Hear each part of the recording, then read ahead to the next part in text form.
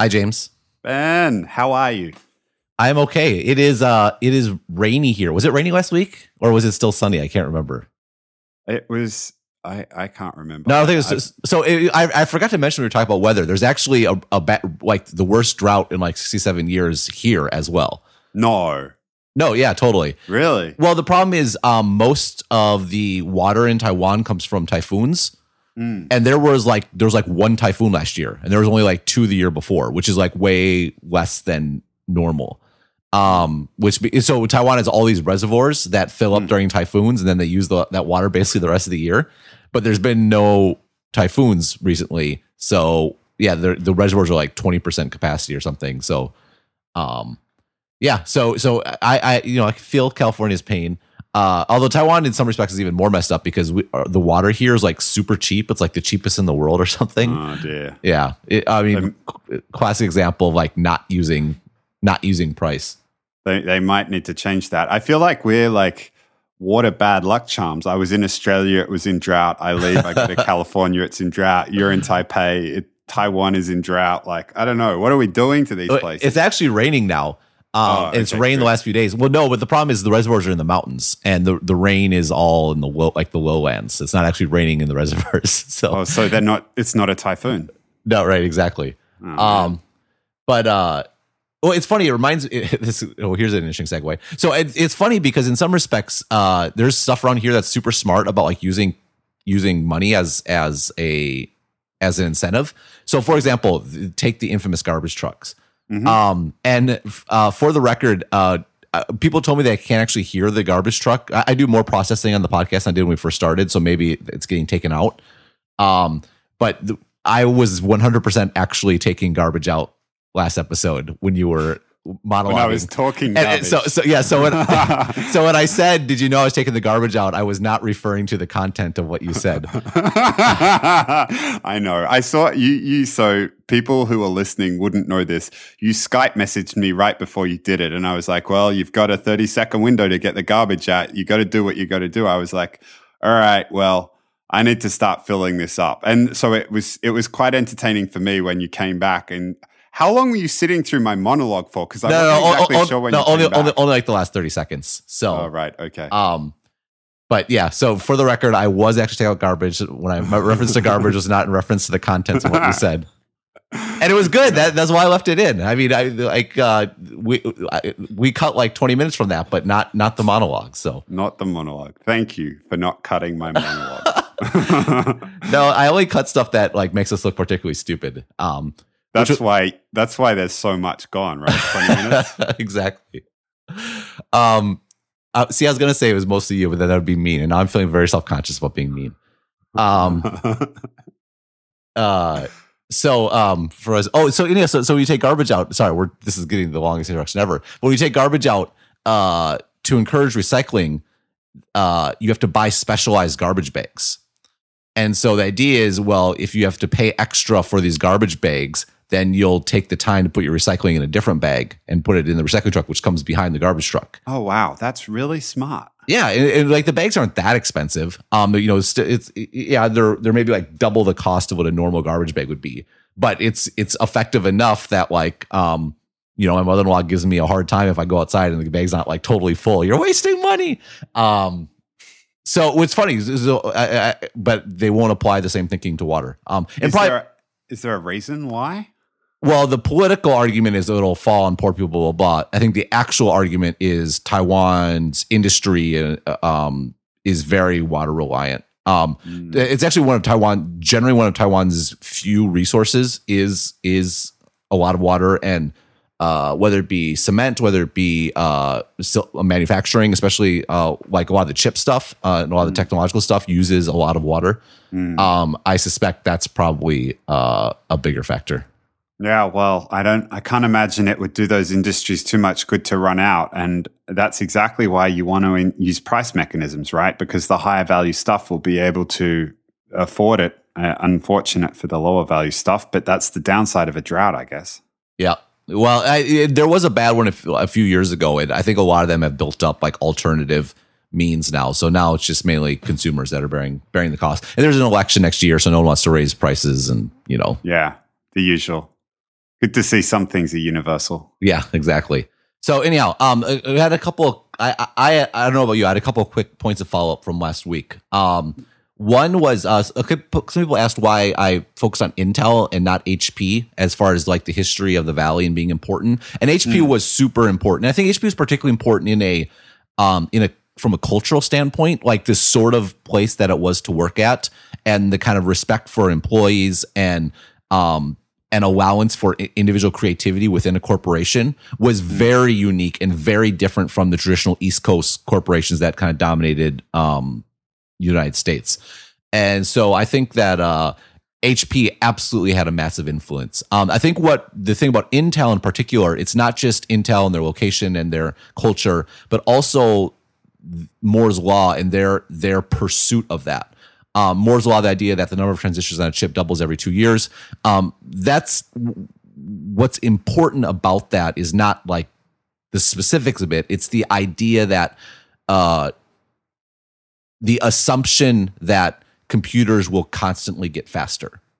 And like it's difficult to overstate how important this is. And because what you do is it like everything about the Valley rests on this. Everything rests on the assumption that yes, it's not doable today, or it's on the edge of impossible or the edge of possible today, but just look 5 years down the line, it's going to be trivial. And so you take something like the iPhone or whatever, like barely on the edge of possible, but you can see where it was going. And startups, all this, like why is it that why do you start with something with no revenue and sort of stuff? Because you want to get the seed there and okay, if we presume that yes, this is very hard to use, it's very convoluted, or it takes a lot of battery or whatever, but what happens if in 2 years it's double? What happens if in 4 years it's exponential?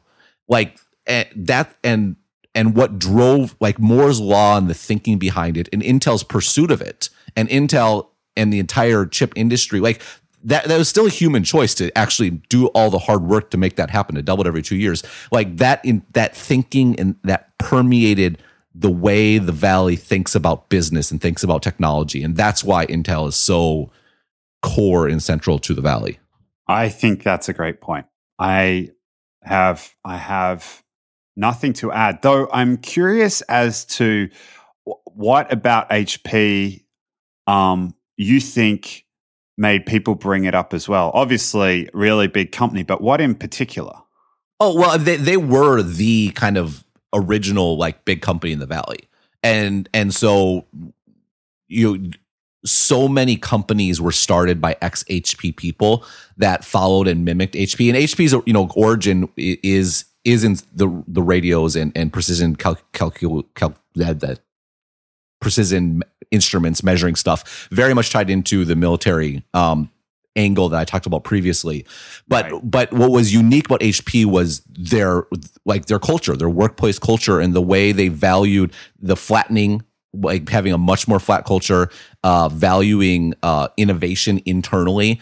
And as much as we can talk about big companies getting stale, the Microsoft or Google or fear for Apple, the reality is the stalest tech company is typically way more dynamic and way more flexible and forward thinking than corporations in many other industries.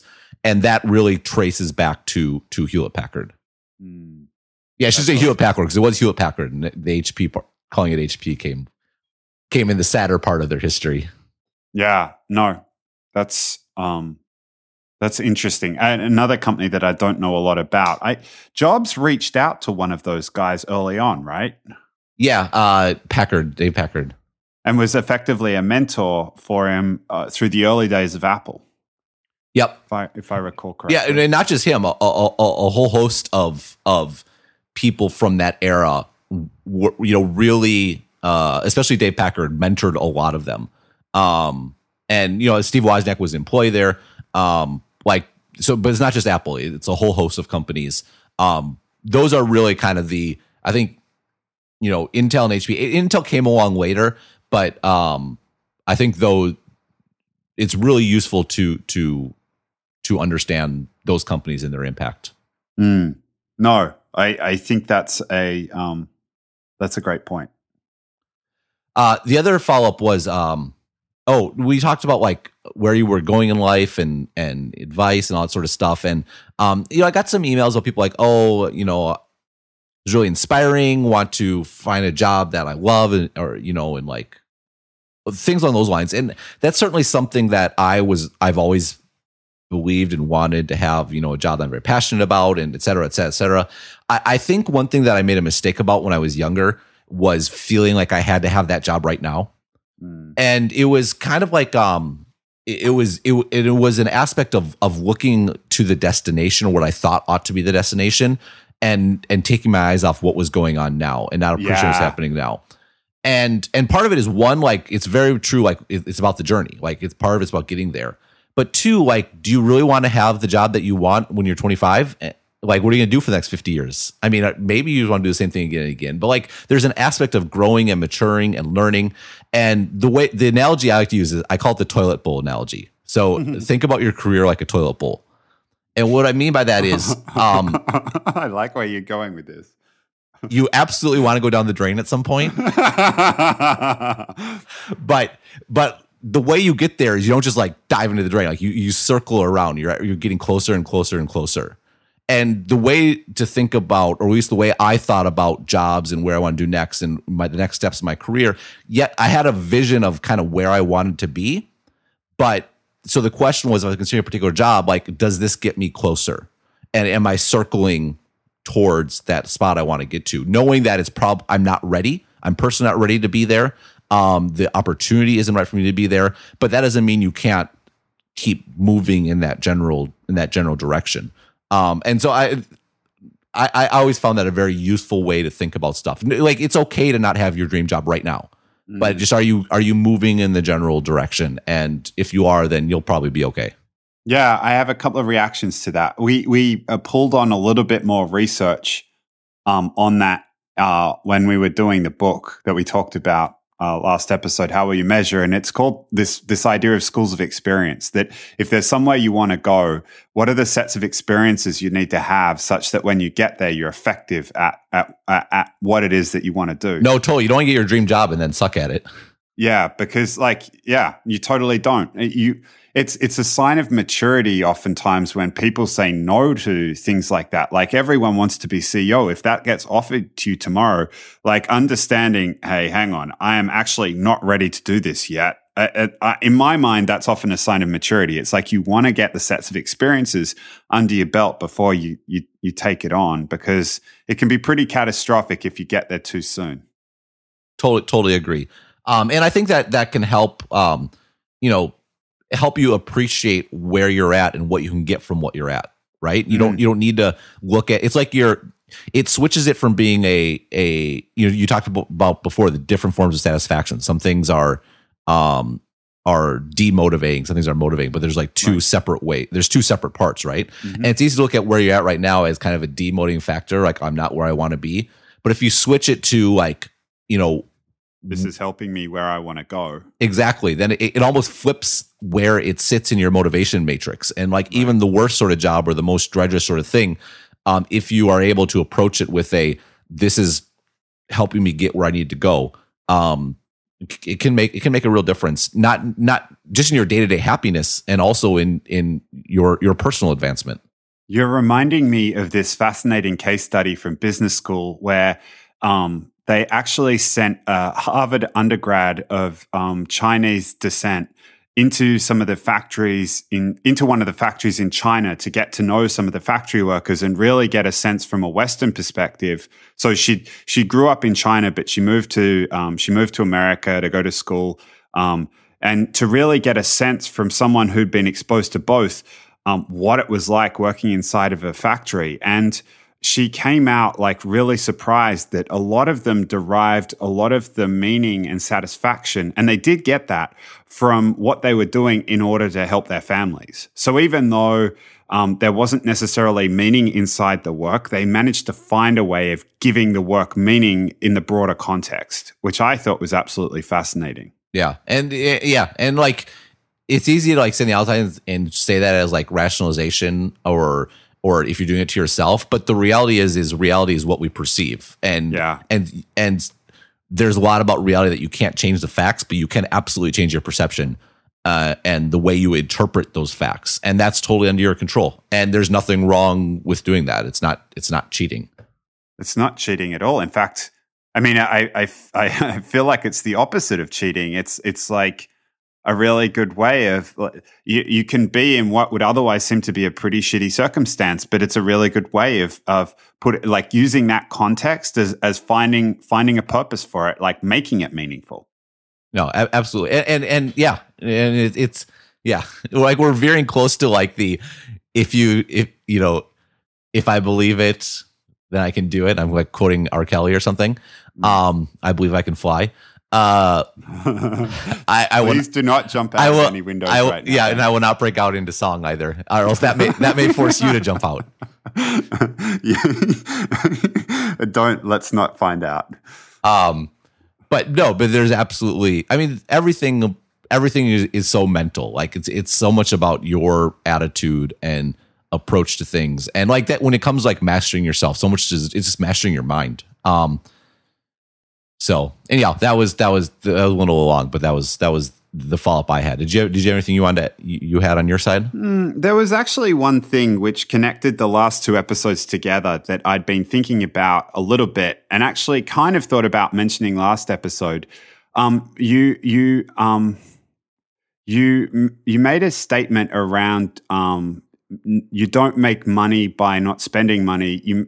I can't remember exactly what it was. You don't get rich by saving money. You get rich by making a lot of money. Yeah, no, and I think it's a very valid point. There was one alternative perspective that I wanted to provide, and this was some advice that was shared with me by a mentor, which was just be very careful about letting your lifestyle trap you in something that you don't enjoy. And I guess what I was talking about with like the Apple Watch and not going and spending on the most expensive one because I wasn't really sure is just that it's advice that I've seen like play out time and time again. People don't, and I'm not necessarily saying this is true for me, but in general, people don't enjoy what they're doing, and as a result of it, they use money to kind of soothe the feeling of not really enjoying it, to try and distract them. And then eventually they wake up one day and they're like, I really don't like my job, but I've got this expensive car and this expensive house, and I feel like I'm trapped in this job because of the lifestyle I've built up around me. And I've tried to be very aware of not letting that happen. No, I totally agree. And I think you nailed probably the two biggest factors in that too, is the house and job. Because it's hard to back out of that. But you're just getting used to living a certain way. Like you can't even think about not spending X amount of discretionary income. No, it's spot on. Yeah. No, that was the only. It kind of was a thread from the past two episodes that I wanted to raise. But yeah, that was it. I still think that. Well, no, so the way I think about the watch is like there's two options, right? So I'm going to buy it. There's two parts of the decision. One is, are you going to buy a watch or not? And then two is which watch you're going to buy. Mm-hmm. So presuming you're going to buy a watch, you're like the $350 is a sunk cost, right? Mm-hmm. Like that shouldn't enter in your calculation. Mm-hmm. So the question is, do you want to get the aluminum watch? What's the risk? The risk is you like the watch, but dislike the aluminum. And in which case you like it. You made a $350 mistake because you're not getting that $350 back. If you want to get a stainless steel, you have to go pay $550. You made a mistake. On the other hand, if you buy the stainless steel one, what's the risk? The risk is you don't like the Apple Watch, right? And you don't want to wear it at all. And so your mistake isn't then a $550 mistake; it's a $200 mistake because you were going to spend the $350 anyway. So, given that thinking, if you presume you're going to like it, then it makes sense to me to buy the one you like. Of course, none of us are going to buy the gold one. But then it's only a $9,500. So, speaking of rationalization, we're going to move on right now. Let's do it. Very good. You had an awesome article this week. I really enjoyed it, though. There was one point about it that got me most excited, which was when you picked up on on Gruber's Lando Calrissian metaphor, and I'm going to let you explain, but you got me so excited when I read this. Oh, it's funny. I mean, here's a tip. Include Star Wars it includes Star Wars analogies at your own risk, because you will get people on Twitter like picking out the fine details of how you describe the scene and tell you that you didn't get it quite right. That happen a bit? Huh? And then you will of course answer and say, well, no, I meant this, blah blah blah, and then you're just like, it's a vortex of Twitter replies about Star Wars minutia. It's fine, which I found very funny. So Facebook.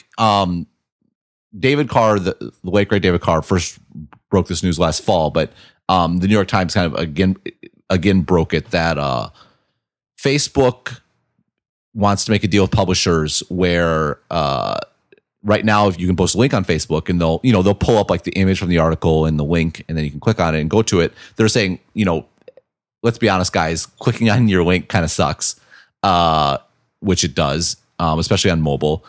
And wouldn't it be better if the content was just right on Facebook? And so you touch that and boom, you're reading the article, basically in a millisecond relative to the 8 seconds that it takes to load your typical mobile article.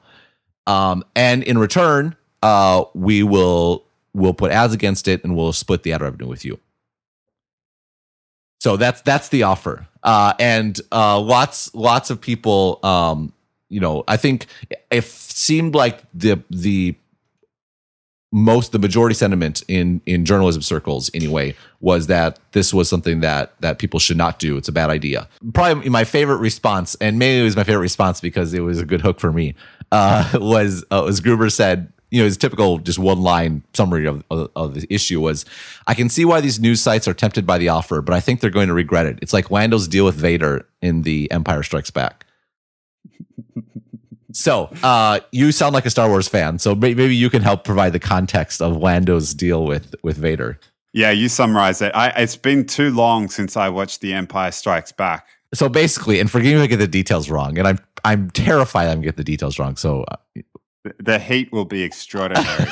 Well, this is our second take because we got it wrong the first time. It will be like the Death Star suddenly became fully operational and is firing down on a little house. This is going to be the longest podcast ever because we're going to do this part again and again until we're sure we get the details right.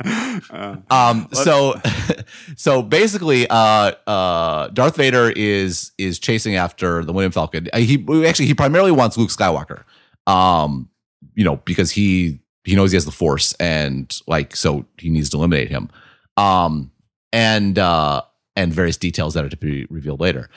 So he wants to set a trap for them. So he finds out that Boba Fett is tracking the Millennium Falcon because So Vader hires a bunch of bounty hunters, but Boba Fett is also working for Jabba the Hutt, who wants Han Solo for the unpaid debts or whatever they shot Greedo for.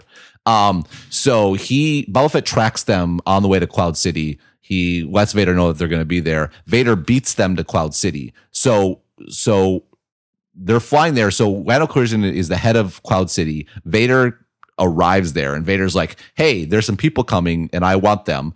And I want them to, and he wants them to set a trap to attract Luke to come because he really wants Luke.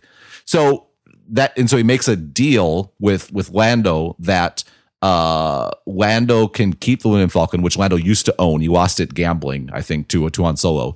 He can keep Chewbacca. Lando, of course, develops a crush on Leia, so he wants to keep her too.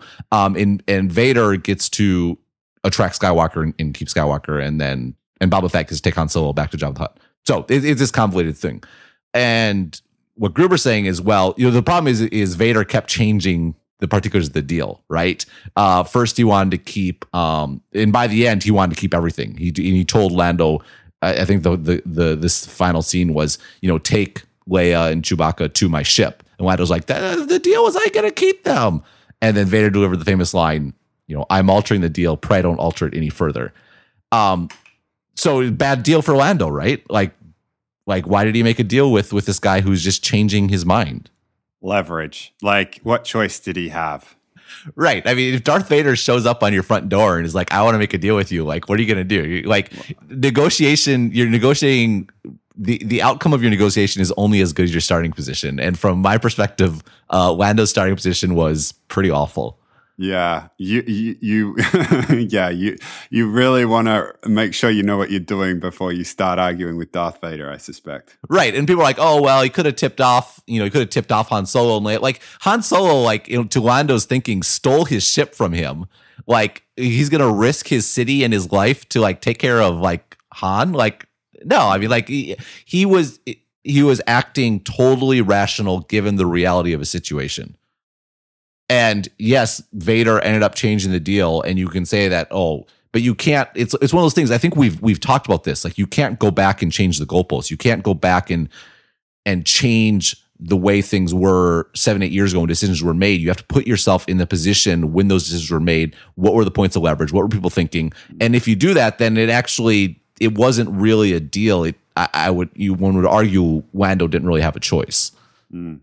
Yeah, the only one who can go back and change things is George Lucas, and Han did shoot first. Yeah, so we don't want him to change things. Yeah, okay. We should get off the Star Wars stuff. As much as I love that analogy, though, you took it a little bit further. Well, I think my general take was that's where publishers are a lot like Lando here. And in that Facebook is offering them a deal. And the deal is put your stuff on our site and we'll share money with you. And it's easy to sit and say, that's a bad idea. You need to preserve your brand. You need to like have independence. But I'm not sure that's a valid accounting of the reality situation for most publishers.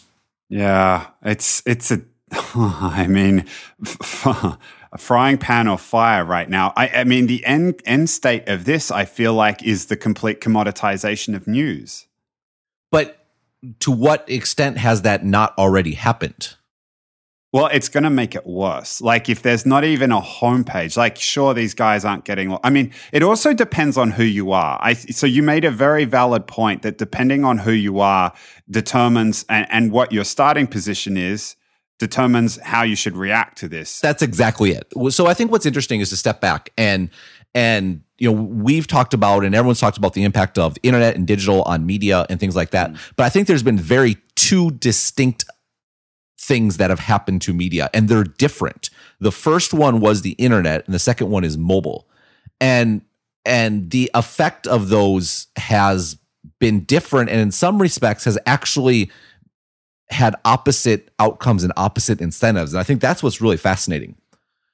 What I mean by that is what the internet did more than anything was by destroying, the cost of distribution and having basically zero marginal cost for anything, it removed, or it dramatically increased competition, right? Now your local newspaper isn't just competing with the alternative weekly, or maybe there's another newspaper or whatever. It's competing with every single newspaper in the world. And for a lot of small, mid-sized papers, that wasn't a very attractive proposition, right? Mm-hmm. That's for readers. It also dramatically increased competition for advertising. Now, your local newspaper wasn't the only game in town for classified's sake. Craigslist was there, and Craigslist had dramatically lower costs and our distribution. Newspapers were like raking it in on classifieds to a ridiculous degree, and there was such a price umbrella to come in underneath that, which Craigslist did with a free product. They make money through job listings, and just completely obliterated newspapers. And you saw this with other forms of advertising, and newspapers kept some, but there was all this increase in competition that really dramatically weakened a lot of newspapers in particular. Right, but not all newspapers. Well, not just that, but there was lots of new publications, right? There's all kinds of new online-only publications, because the thing is, and we've talked about this a ton of times, is that what's great about the internet is all those things that the established players view as bad, like no marginal costs, zero cost of distribution. Those are huge advantages if you're starting fresh. Yeah. Right? It's super awesome that I can start a site that can get, yes, this week was Shashekari's 2-year birthday. Happy birthday. Thank you. And I actually just passed about like 4 million visits or something like that. Oh, that's awesome. Which cost me, for all intents and purposes, nothing. I mean, that's not true. I have a decent hosting bill. But relative to printing 400 copies of a newspaper, infinitesimal, right? Absolutely. And again, like, and that's very small. Like New York Times doing what, probably 10 times that in a day. I don't know. So they're getting all this scale and all these new sites with a new cost structure, without, not New York Times, but a new online only site. No printing presses, different salespeople. Like, we're able to build businesses on the internet by taking a new internet first approach. Right. They had fresh sheet designed and didn't have to cut things back and all the pain associated with them disappearing. Just built it ground up based on all the new assumptions. Exactly. Super powerful. The problem though is both newspapers and a lot of these news sites use the same business model, and that business model was display advertising. It was having content and having ads next to it. And that brings you to mobile. Well, the problem with display advertising in general is there's a lot of it, and the more there is, the amount of advertising money available is not increasing. But as people's attention is getting more and more fragmented, and you have the rise of like these programmatic advertising where you can buy across a range of sites targeting specific people. The average cost for a particular ad spot is like inherently deflationary. And so this kind of ends up where you have like a prisoner's dilemma, where you want to, each of your ads, you're an individual publication, your ads are getting less, so you need to make more. So what do? You push out more content, you pump out more content, and you want to get more people viewing that content. So you get into these like clickbait headlines and trying to trick people to click on your site just so you can get a couple more pennies. And there's all these kind of unfortunate incentives that have arisen around display ads and their inherently deflationary nature that I think there's more on an absolute basis good stuff out there to read than ever before, but there's a lot of noise these days. Yeah, it became a race to the bottom as a result. Right. And the problem though on mobile is a few problems. One, display advertising doesn't really work on mobile. There's not room on the screen. Two, all that stuff to load all those ads, that's a big reason why it takes so long to load a page. And then three, just the general cost of a link is higher on mobile. Like it's one thing to click on a computer with a fast connection and a fast processor that will render the page quickly. And oh, by the way, you can look at another page next to it because you're sitting on a big screen. When you're on a phone and you're dealing with a slower processor, a slower internet connection, and it's taking over your whole screen waiting for that page to load, that's expensive. And so when you say cost, you're talking about it from a user experience. Yes, from a user experience perspective. It's expensive to click a link, and there's been tons of studies around like just the difference that milliseconds make. And the reality is, when loading a page on mobile takes 8 seconds, like you're just losing so much attention and traffic and all kinds of stuff. So all these things, all these incentives on the desktop actually produce a worse mobile experience. And I'm sorry if I'm monologuing, but it turns out probably the best way to monetize on mobile is native ads, which we've talked a lot about. But the most effective native ads are native ads that are in the stream, where you're like, Facebook's the best example. You go through Facebook and you're seeing a ton of ads, but it's okay because in the context in which they're appearing, it makes sense. And you see this with sites like, say, John Gruber, Daring Fireball. Like he has a bunch of short posts, occasional longer posts, but one of those posts every week is a native ad. It's someone paid for a placement that John usually writes himself about a product. And why is it effective? It's effective because I go to Daring Fireball and I read all the posts, right? Native ads work best if they're a destination, if users are voluntarily going there and immersing themselves into the stream such that they can encounter these posts in context and be engaged with them. The problem is, to be a destination site is really hard. You have to have consistent, high quality, make it worth your readers' time. And most of us have very few destination sites. Most of our sites are apps. Like we go to Twitter, we go to Facebook, and we follow links to sites, but we don't have those homepages on our screen. To be a destination site, though, is the exact opposite of how you make money with display ads. You're not going to become a destination site if you have a bunch of content farming and clickbait headlines. Why would I want to go to that site on my own? So you have all these sites, all these publications that I think have picked up bad habits and bad incentives to succeed on the internet that will make them distinctly unable to compete on mobile. So the question then becomes, let's say you're in charge of, I want to ask this of you twice of two different contexts. You're in charge of one of these quote unquote, like not New York Times sites, and Facebook comes along to you and offers you this. Would you take the deal or not? I mean, I don't think you have a choice. And the reason you have a choice is because one, I would definitely bet that the Facebook placement will monetize better, significantly better than the normal page would. So one, you can make more money in the short term. Two, I also think there's little question that over time, Facebook is going to, because Facebook is an algorithm, they're going to prioritize stuff that's on their site that loads quickly, that has a better customer experience, which means if you're not on there, you're going to get frozen out. And the reality is that Facebook dominates traffic for the vast majority of publishers, like just dominates it. And if that gets shut off, then where are you? Like you're in a place where you're not getting any referrals to your non-monetizing site. Let's play this out. Like at what point does it then make sense for you to even bother with operations, all the rest of your operations? Why not just fire everybody but the writers and just have them producing content for Facebook? Like, isn't that the logical extension of what we're talking about? Why not? Well, I mean, well, I think about, like, someone put this in the forum, I think is a great point. Like, isn't that basically what happens in lots of other industries? I mean, you don't have to go to the Universal Records website to listen to a CD, or you don't need to go to the Paramount website to watch a movie. No, that's absolutely true. I guess the thing that's giving me pause here is that it's one company that's basically determining whether your content gets displayed or not.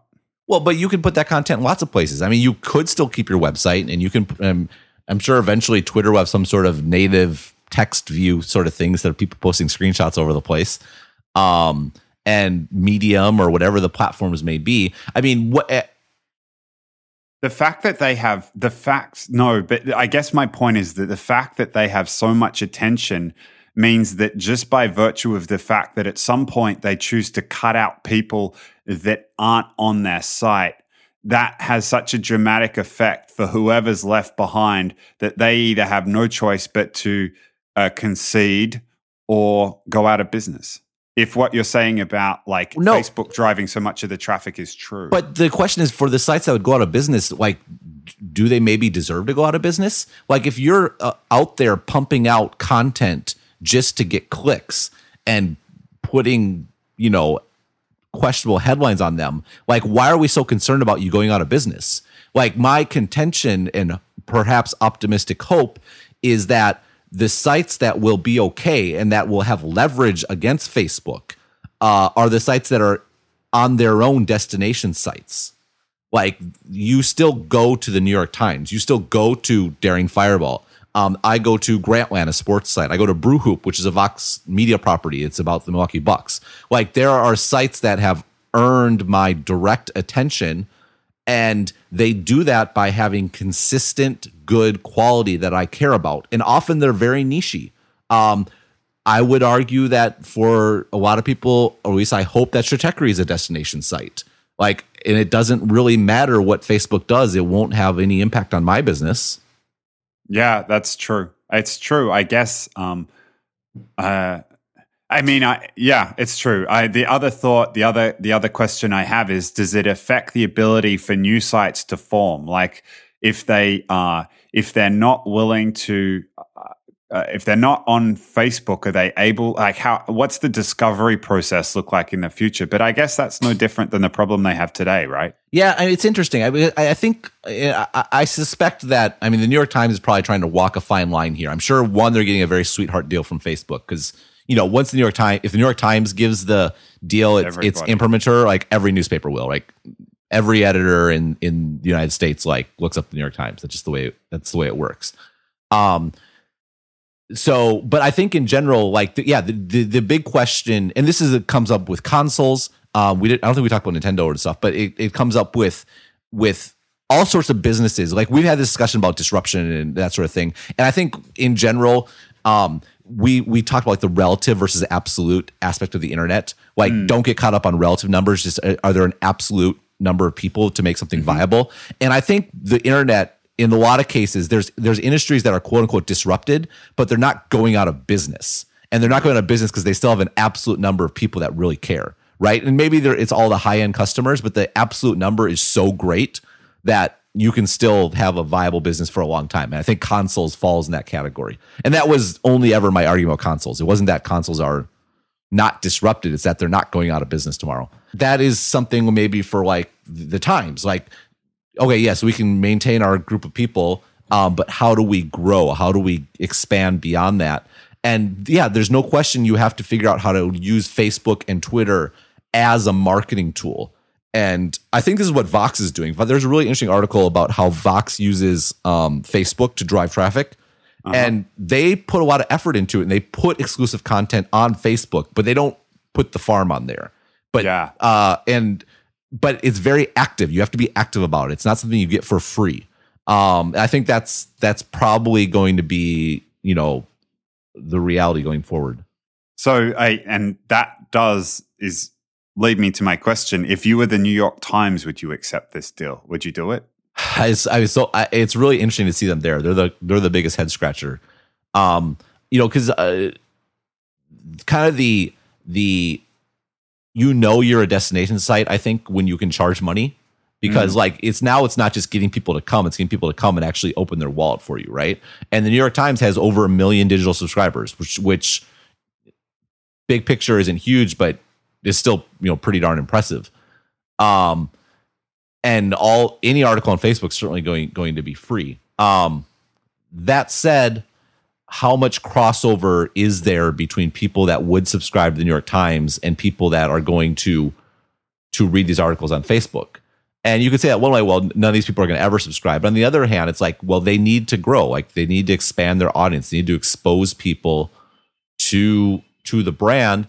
Or there's a more prosaic argument, which is they might make a whole bunch of money doing this.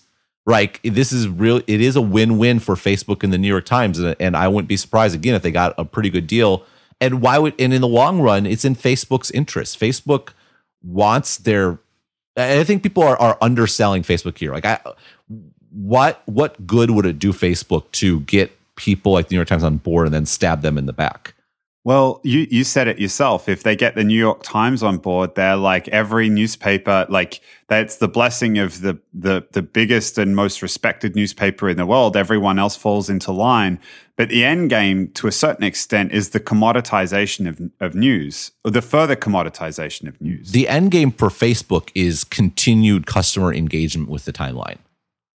But priorities matter. And yes, you want to commodify your compliments. And so getting news for free and high quality content for free is certainly a strategic initiative for them. At the same time, having the best possible content and the best possible experience in their time feed is the highest priority for them.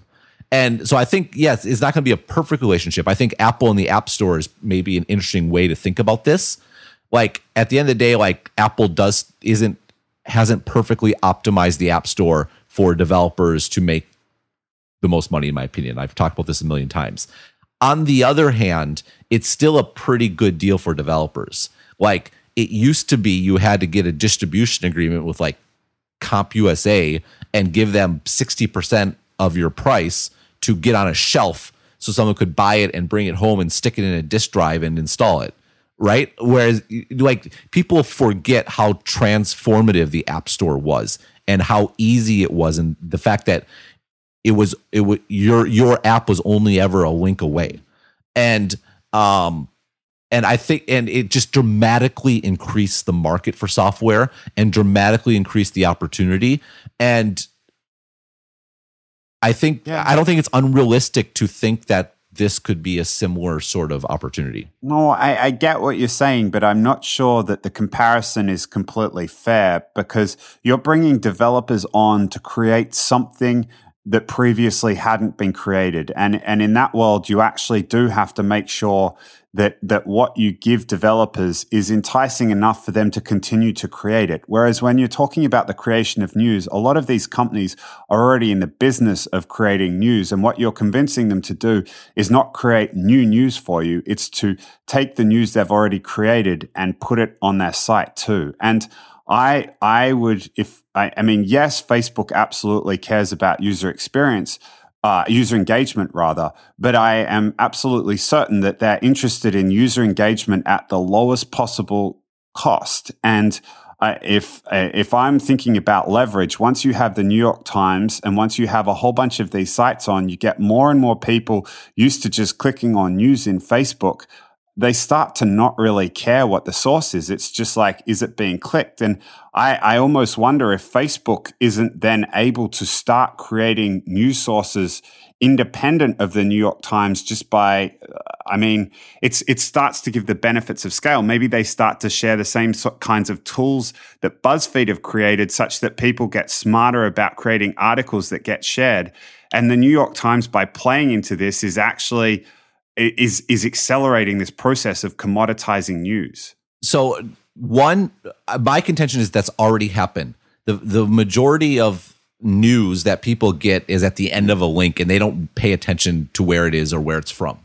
So to my extent, you're framing this as a big loss that I think has already occurred, for one. For two, at the end of the day, I mean, like Facebook doesn't want to become a news creating company. Like it's not nearly high leverage enough. Like there's a reason why content companies until recently were kind of shunned by VCs, because you have to keep creating it, right? What makes Facebook so powerful and in general internet businesses so powerful is like Facebook doesn't create any content. Like they have people creating content all the time for Facebook for free. But I mean, I guess my question is that what they're hoping to do with news as well?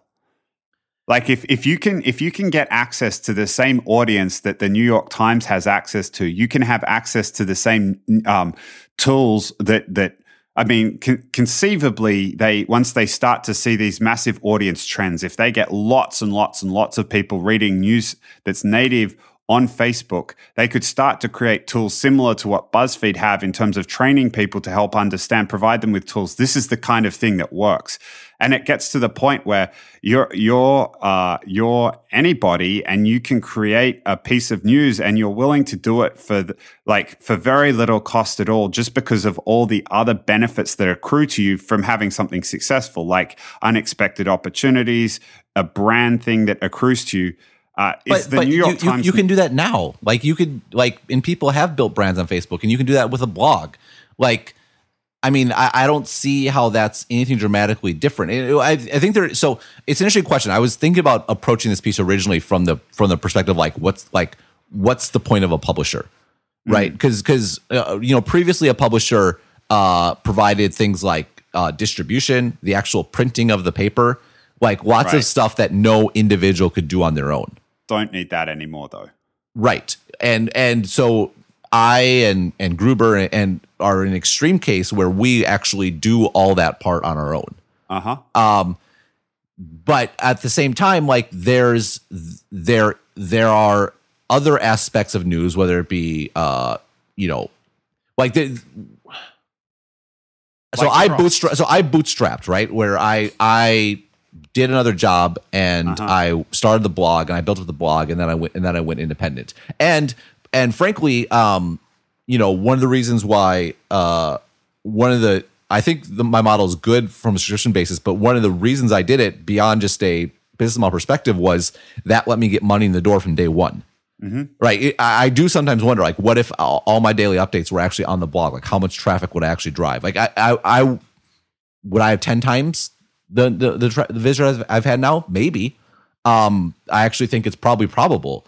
And I'd probably have more readers and more reach. Like, there's a lot of benefits for having a free site. The problem is, eventually, maybe I could get to a stage where I could make enough money on advertising. But how do you get from here to there?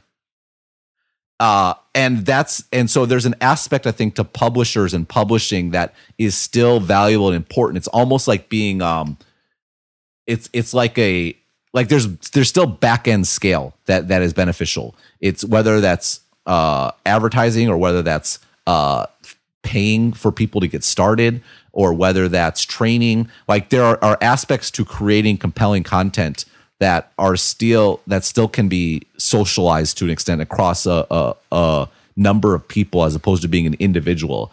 And I think the publishers that figure out how to specialize on that, how to specialize on the back end, are the ones that can potentially thrive in this new environment. Right. But this notion of what you're describing, like, if Facebook offers a similar deal, so I'm assuming they're offering a sweetheart deal to the New York Times to get them on board. But let's assume that at some point in the future, there's a flat rate, there's a flat agreement whereby anyone who publishes and the article does a certain, like, it generates a certain amount of engagement, gets a certain amount of money.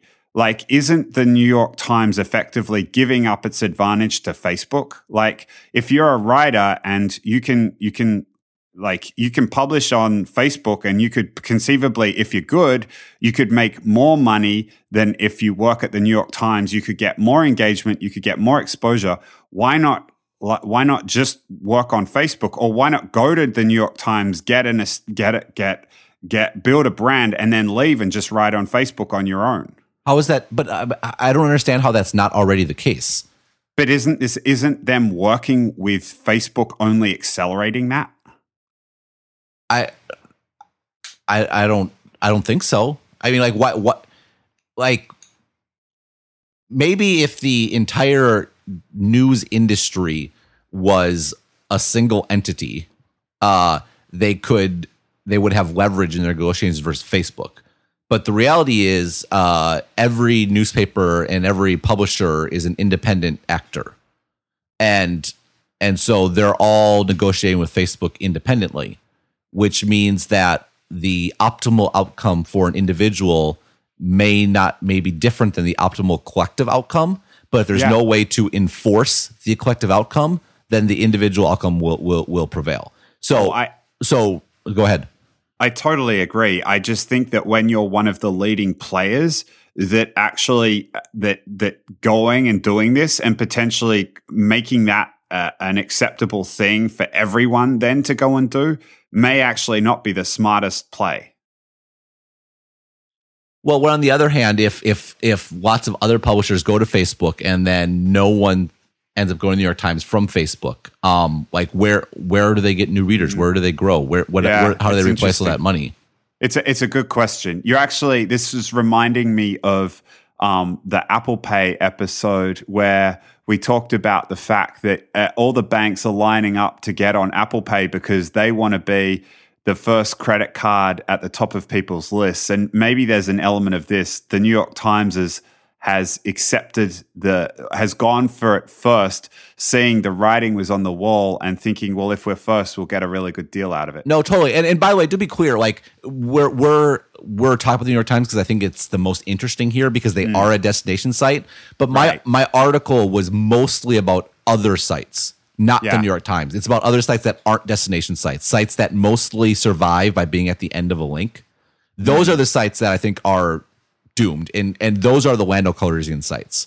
The New York Times is a little more like the Luke Skywalker site in that Facebook wants them. They're perhaps trying to entrap them, but they might not be like Facebook is a giant and they can't really fight them head on, but they can at least put a battle on, right? They can cross swords a couple times. Yeah. And so I think just to be clear, I think it's a useful distinction to draw. Most of my article was not about the New York Times. I think, but that's why the New York Times is perhaps the most interesting part of this. Yeah, I agree. I mean, I completely agree with your conclusion about what's going to happen to these other sites, or to the players in the news industry that don't have the same scale. And then I just wonder how long it is before it starts falling apart altogether, to the extent where it's just writers churning out articles, and then the writers are like, "Well, why don't I just write straight on Facebook?" Well, that's big picture. That is. If it's not, I mean, it necessarily just on Facebook. It could be on a blog. It could be wherever. Like the thing with text is because text is so easy and cheap.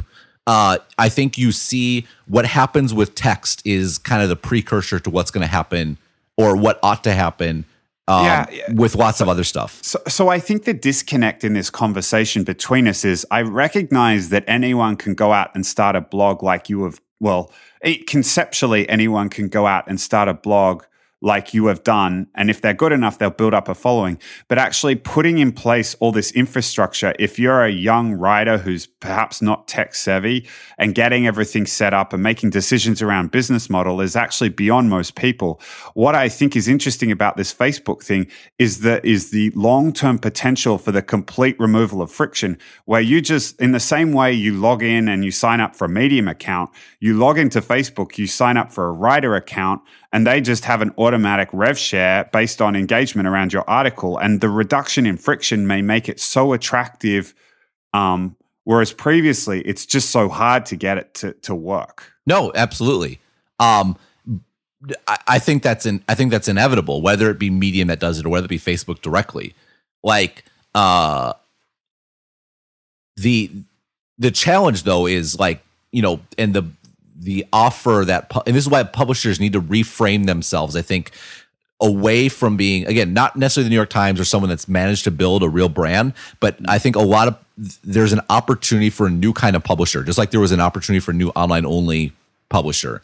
I think there's an opportunity for a new kind of publisher that is all about supporting the writer. And because most writers can't just go off and start writing, right? You need to actually build your audience. You need to build up to a point where you need that support. Well, what if there was a way to have a platform that helps people come up and gives them an opportunity and lets them make a living so they can actually build an audience? Like it's almost like the future of publishers is more like a music label in a lot of sense. Yeah. Music labels get a bad rap, but they're also super essential to the system, because the reality is most musicians, you know, for better or worse, don't want to like bootleg their album. They want to go and make an album and then build fans and concert and tour. And the reason they can do that is because labels give them an upfront payment. The same thing with with the book publishers. Like this is where the value remains. It's kind of like being the VC of writers, right? It's investing in lots of different ones, and some will make it, most won't. But the ones that make it, if you can share in their success, I think there's potential there, and that's where publishing, I think, needs to go. The idea of publisher, and so it's basically bundling in the back end. It's getting scale benefits on the back end. I think the days of getting scale benefits on the front end are increasingly limited. Up. Right? Yeah, exactly. You're reminding me of a football club actually that. It's called Boca Juniors, I think, or it's an Argentine club that effectively is a feeder club for all the other. It's a junior club, and it's a feeder club for all the other big clubs all around the world. And if I'm recalling correctly, they make a whole lot of money by trading out, bringing in young talent, developing them, and then trading them out to other big clubs that, like, wow, this guy's good, we want him. Right. No, totally. It's a really interesting idea, like finding a way of developing talent. I think it's kind of hard to monetize, because once someone's good, they can kind of take their audience and go. And as the New York Times discovered with Nate Silver, it's kind of hard to control the talent in that sense. Yeah, no, I mean, obviously there's going to be some sort of transition, and you know, there's always struggles because whoever succeeds, like you look at the music industry, right? Whoever succeeds then feels like the music label's being unfair to them, and everyone thinks the music labels are so mean. When well, actually, they have to be unfair to the person who succeeds because they're the one that pays for all the ones that don't succeed, right? Like no one. Like what about all the failed musicians that got a big check from a label and didn't amount to anything? Like, is everyone saying like, oh, the musicians are being so mean to the labels by not making them any money? No, they're not. Like, it's kind of a tough PR game to be in. But it's. I mean, yes, the music industry has the problems that it has, but it has worked, and I think there's aspects of that that are the future for. And that's something that Facebook doesn't want to get into. Facebook isn't going to like fund writers. It certainly doesn't want to develop them, but I could see a world in which it does pay people a certain amount for engagement. And if you create a hit article, then you have a check coming in the mail every month. Right, like a rev share sort of thing. Yeah. Yeah. No, right, but they're not going to give you an upfront payment. That's not their business. Yeah. So sorry, go ahead. Interesting. No. It's just really, really interesting. I don't know. The thing in the big picture, though, is like this is like the reason why text is interesting, why this discussion is interesting, is this is what's happening everywhere. Yeah. Like the two big things with the internet, I mentioned it earlier, is number one, distribution costs become zero, and number two, marginal costs become zero. And when that happens, you get a perfect match or a much more perfect match between supply and demand. Like everything in the middle, all the transaction engines, all the things that smooth those connections are gone. Like they're going to get wiped out because there's no money to be made. And this is very interesting for consumers. You have all these more options for demand. It's very interesting for demand generators, but without friction, it's hard to make money. That's always going to be the question. But you think about it. I mean, what's the end game? Like, I am making money with words. Like, they're trivial to copy, but ideally, it's because people actually find them valuable, and same thing with apps. Like, some apps really are highly differentiated, and they're making a lot of money. Even in a very competitive marketplace, and that's great. That's great for consumers. Again, my criticism of Apple is I think it's too hard, but the reality is competition. Competition is a good thing as long as there's enough of a bit of friction that the best stuff can emerge. Yeah, I agree with that. I guess what I worry about is it's one thing to be complaining about Apple when it relates to apps that provide functionality on your phone. What scares me a little bit more is like we're having this conversation in 5 or 10 years and we have complaints about Facebook and the distribution of information, and they take a gargantuan share in terms of people reading stuff online, and it's very hard to do anything about it. It's from a societal perspective, it just feels more precarious. But that's already the case. I know, but this is accelerating it, I think. But is there anything that can be done to stop it? I mean, that's an interesting question. It's reminding me back of that conversation we had very early on about how the nature of regulation in the internet era, in an era of unlimited choices, whereas previously it used to be scarcity, now there's abundance, how regulation in an era of abundance needs to be thought about entirely differently. No, I agree. I had nothing to add. I always get scared when there's silence on the line. It's like, did I just say something that made completely no sense? And you're just like, James, what are you doing right now? I don't know. I'm just always, regulation has so many unintended consequences. Oh no, I agree. I hesitate to land on that point as well. But the idea of a private organization not only hosting the content, but determining what content gets displayed for such a huge proportion of the world's population. Like there's a reason that you have media regulation in a lot of markets, and it's not necessarily a good thing to have one person in control of all that information and the way it gets distributed to people. And I feel like we're setting ourselves up, maybe not through an active choice, but just the way things are going, we're setting ourselves up such that one organization is going to have an outsized amount of control in terms of what gets put in front of people, in terms of what they read, what they see, what they engage with. Right, but the problem is all those people are choosing to let that happen to themselves. No, I understand. I understand, but moves like this are accelerating it, right? Like, okay, you just give us your content and we'll give you some money and then we'll decide what gets displayed. On that note, I will talk to you later. See you, mate. Bye. Bye.